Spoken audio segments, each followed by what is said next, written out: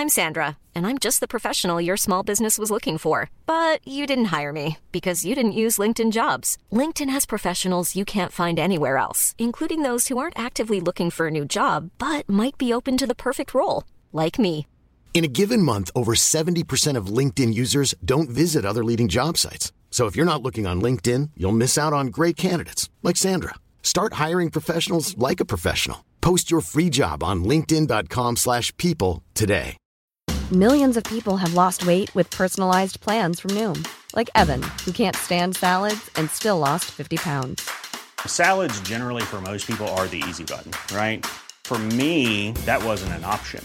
I never really was a salad guy. That's just not who I am. But Noom worked for me. Get your personalized plan today at Noom.com. Real Noom user compensated to provide their story. In 4 weeks, the typical Noom user can expect to lose 1 to 2 pounds per week. Individual results may vary. Hello and welcome to The Hedgehog and the Fox, a new podcast seeking answers to questions large and small. My name is George Miller, and on this week's programme, I'm talking to historian and biographer Helen Fry about the London Cage, a little-known but crucially important secret Second World War interrogation centre in Kensington Palace Gardens in the heart of London. It's got so many threads of the wartime that's yet to be told, really. I mean, you have this secret interrogation centre in the heart of probably one of the wealthiest enclaves of London. And, you know, behind that facade, you've got all these stories emerging that you would never know as a casual person walking past at that time. And that's what I love about this. It's unpeeling those secret stories from something which on the surface looks very grand, you know, the grand house, but it's a house of secrets.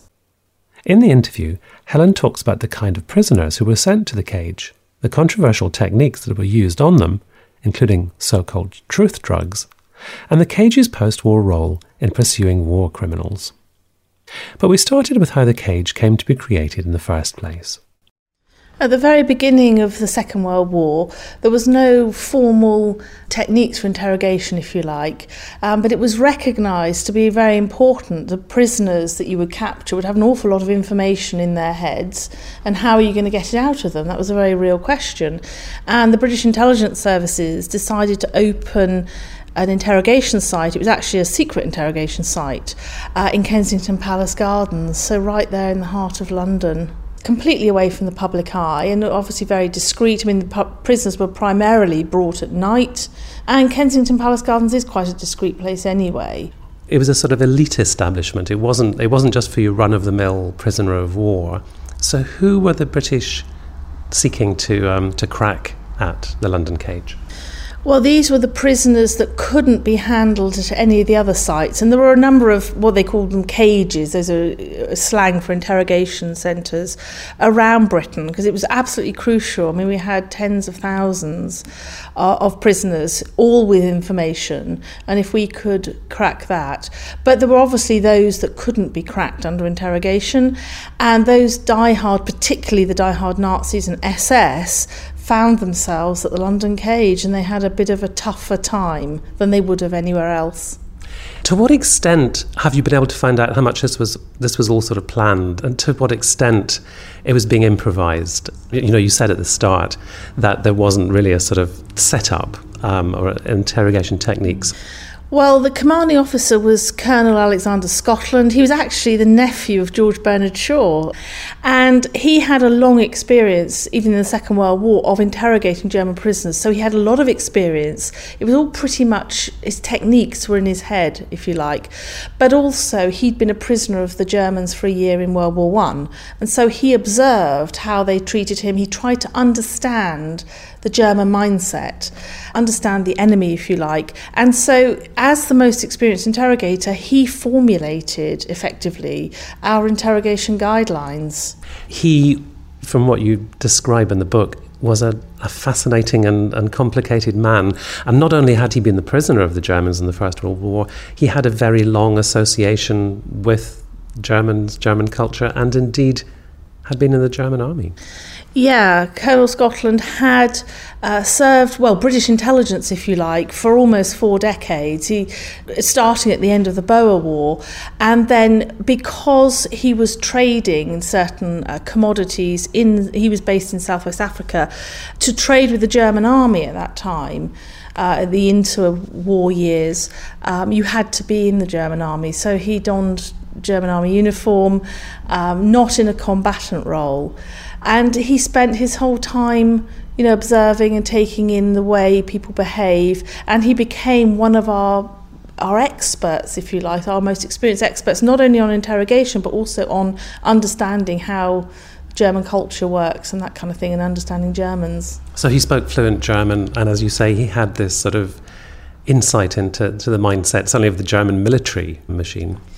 Yeah, because he came to the attention of Adolf Hitler in 1937 when he was on a tour of Germany. This was Colonel Scotland. He had spent a few years in South America at a critical time, and he was observing, I believe, for the intelligence services, although that's not proven, he was observing the German communities living in South America. And Adolf Hitler was very interested by that. And so Scotland was called to a clandestine meeting in Germany with a colleague that he knew, a German colleague, and then the door opens and in walked Adolf Hitler, and they kind of had a chat, according to Colonel Scotland. So I called a chapter in my book Coffee with Hitler. So the buildings were requisitioned in 1940 and operations started quite quickly, and prisoners arrived at a fair clip, didn't they? They were coming through the doors. What were they trying to get out of these prisoners? First of all, some of the intelligence that they had, military combat and that kind of thing, but Colonel Scotland was really interested in their military training because he wanted to look for the weaknesses in the German war machine, and you could understand how well trained someone was. Later on, there were younger soldiers, German soldiers, who hadn't really had, enlisted so quickly, they hadn't really had much training, and they were the easiest ones to crack. But not only that, understanding the morale in Germany, finding out from the prisoners whether some of our propaganda stuff was working. And also they were interested particularly in new technology, weren't they? Chemicals, weapons, communications, all that sort of thing. Absolutely crucial. And in fact, there was some group of engineers who'd been moved from Peenemünde on the North German coast to Africa. And when they came into the London cage as captured prisoners, they were really angry because they'd found themselves on the front line and in danger, whereas at Peenemünde they'd felt they hadn't been in danger and they were doing some interesting work there. So Scotland already had prisoners who were quite angry with their own regime. And again, they were quite open in interrogation. They were some of the easier prisoners that he had, but most of them were pretty hard to crack. What do we know about the pressures that were exerted on those prisoners who were hard to crack?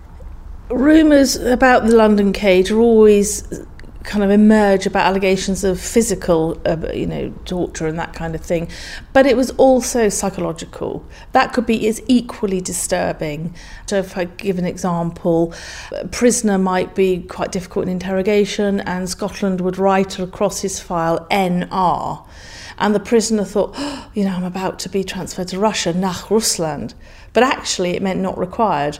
And just subtle things, it might sound very simple to us, but that would be really worrying to a German prisoner if he thought he was about to be transported to our allies, the Russians, while he knew that his fate was pretty much over.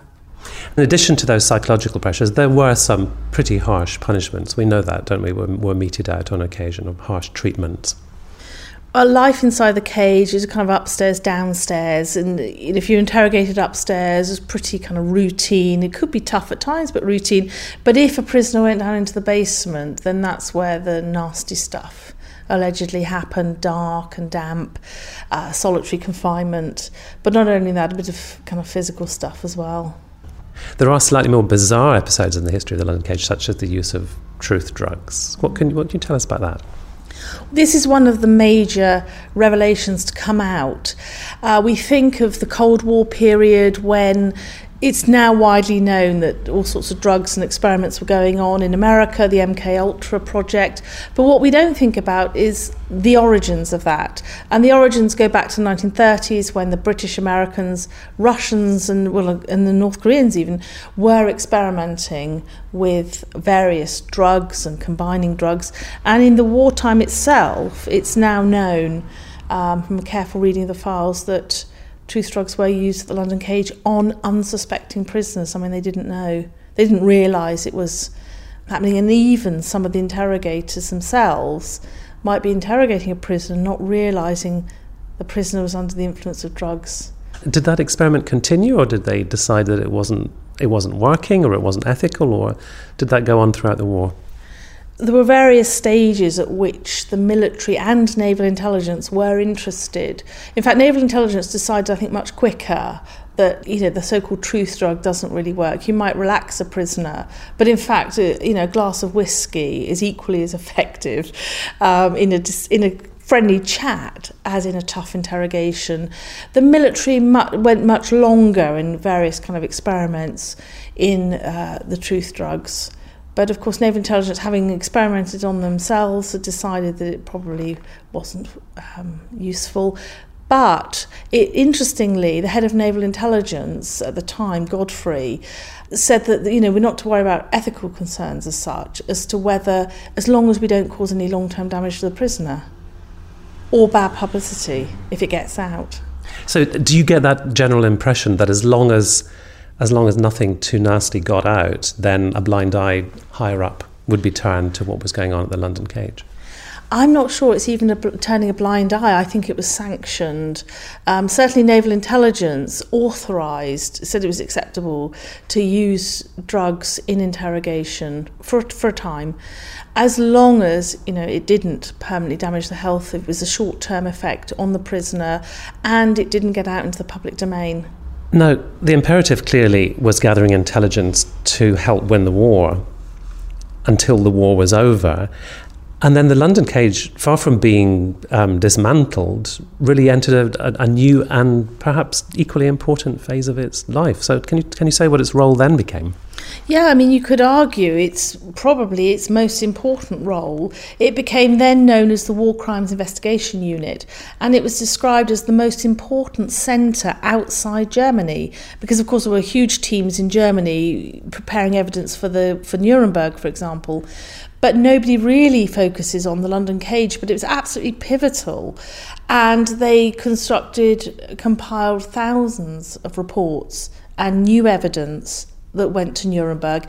And as a direct result of their work, they were specifically hunting down Nazi war criminals who'd perpetrated terrible atrocities against Allied airmen and soldiers, shooting them in cold blood, surrendering troops and that kind of thing. And so without the London cage, these war criminals would never have been brought to justice. They just didn't have the resources within Germany, the Allied resources in Germany, to cope with it. So specific cases would be identified and agents in the field would identify individuals who would then be brought to London for interrogation? Colonel Scotland had a list of those that they knew or suspected of committing various atrocities. Sometimes they had to start with no known suspects, and they had to work out which regiments were in which areas of the atrocities at the time, which German regiments. And they used sometimes RAF intelligence if it was airmen, atrocities against airmen. But Scotland dispatched his own interrogators to hunt down the war criminals, and some of them were in hiding in false names, and it took up to 3 years in some cases, and then they were brought back to London. They were not, by and large, interrogated in Germany. If it was a war crime against the Allied personnel, they were brought to the London cage, and they had a pretty rough time. And presumably some of these senior Nazis were a much tougher crew than perhaps a disaffected airman. These were the toughest, hardest that Colonel Scotland and his team would ever have to interrogate. Far tougher than anything they'd had in the war. And so you find, for example, in autumn 1946, it just happened to be that the London cage was full of SS war criminals, and they were nasty. Their attitudes were seriously nasty and they were bragging about the crimes they committed. During the war, the imperative was simply to get information that would be useful, but after the war, it all had to hold together in a court of law, didn't it? So slight shift there too in what was required of the interrogators. It was absolutely crucial that during interrogation, various information came out, yes, but Colonel Scotland and his team made sure that those Nazi war criminals at the end of the war wrote their full statements and signed them. And there were various questions later as to whether that had been done under duress or not, and it's not clear. But then they, of course, that's a legal statement to use in a court of law. But alongside that, Colonel Scotland and his team also had to piece together, as detectives, the other physical evidence of atrocities and statements from eyewitnesses. An open court of law was where allegations were made by some of those Nazi prisoners that the techniques used in the London cage had been, what should we say, illegitimate. Yeah, it's really, the tables turned quite unexpectedly, and the London cage almost itself becomes a subject of, having committed its own war crimes, ? And one of the prisoners, probably the most loathed prisoner, I think Scotland refers to Fritz Nochlein, SS General. He'd ordered the cold-blooded shooting of 124 British soldiers who had surrendered, and this was back in 1940. Well, finally, in 1946, he's in front of Scotland in the London cage, and when it finally comes to his trial, Nochlein's trial, his lawyer argues that his statement was taken under duress and he was actually subject of a whole list of torture and physical abuse and that kind of thing. And so Colonel Scotland found himself in the dock then, answering these charges, and it really looked as though the whole case might collapse at one point. It's quite striking that the men who worked in the London cage really didn't divulge what had gone on there after the war, maybe with one notable exception, which was Colonel Scotland himself, and he attempted to publish a memoir in the 1950s. What was he seeking to do? Was he seeking to burnish his reputation, to seek acknowledgement, or was he? How do you read that decision? Because it really sort of runs counter to what most of the other men abided by the Official Secrets Act, which would have banned Scotland too. Well, I think it says quite a lot about Scotland's character. I mean, he was a bit of a maverick. It has been said, or he said himself, all the allegations from the Nazi war criminals of various treatment, he wanted to justify how he had actually, managed the situation. And he said only on a couple of occasions did I lose my temper and kind of hit someone. And that's all he says, to justify his reputation. I don't think he was seeking fame and fortune. I just think he wanted something on the record. They'd done something important in the London cage, and he could see that its history would be blotted out of World War II history, and it largely was, to be honest. But of course MI5 and the intelligence services were concerned about how much he was going to reveal.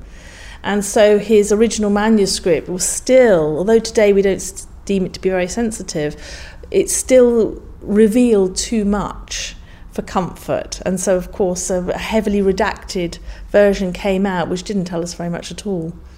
So in the 50s things were still sensitive, but were you surprised that there are still areas of sensitivity about what actually went on? Because you discovered that when you researched it, that not everything is freely available. No, not everything's fully available, and then we get into the realm of speculation. What has been held back and why? In terms of some of the forced so-called suicides, that is still sensitive. I mean, I discovered prisoners who died in custody. Prisoners who died in custody at the London cage is deemed sensitive even 70 years later, and I'm not sure why.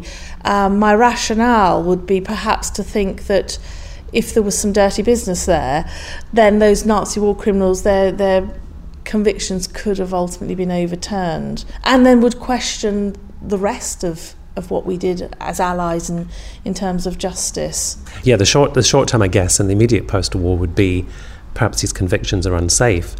But it seemed to me there was a wider question about the narrative that this country tells about the war, and the London cage just doesn't really fit very happily into that, does it? Because it's a rather murky, lines were crossed, rules were bent, and so on. Yeah, we get a lot of stories now about the secret war and the fantastic job places like Bletchley Park have done, and the bugging operation, for example, like at Trent Park. We have the heroes and the great escapers and all that kind of stuff. And that's great, but of course there is always the darker side, and that has been suppressed over the years. And one could say, look, it's a blot on the intelligence landscape there. Is it because in each generation things like this happen and we just would rather not think about it, or is it genuinely that the services are embarrassed by it and just would rather it wasn't a dirty washing in public? The book is a fascinating, a compelling, sometimes a shocking read, sometimes an entertaining read. But do you hope that it also contributes something to maybe a more mature evaluation of the war and the British role in the war? It is part of our history, and I think it is important that the truth comes out. It's part of understanding the dilemmas. Let's face it, we could have been invaded by Nazi Germany. Our history could have been very, very different. Our survival was at threat. And this is part of the story which helped to win the war. Okay, it's a dark side, but it was, one could argue, perhaps it was necessary. We shouldn't just tell the heroic gung-ho stories because it's all part of fighting pure evil. Was it morally justified? It's a very interesting question. I was talking to Helen Fry about her new book, The London Cage, The Secret History of Britain's World War II Interrogation Centre, which is published by Yale University Press. You can find out more about it on Yale's website. Do visit thehedgehogandthefox.com for news of forthcoming and archive interviews in this series. And if you enjoyed this podcast, subscribe to the programme on iTunes, where you can catch up on any interviews you've missed. Until next time, thank you very much for listening, and goodbye.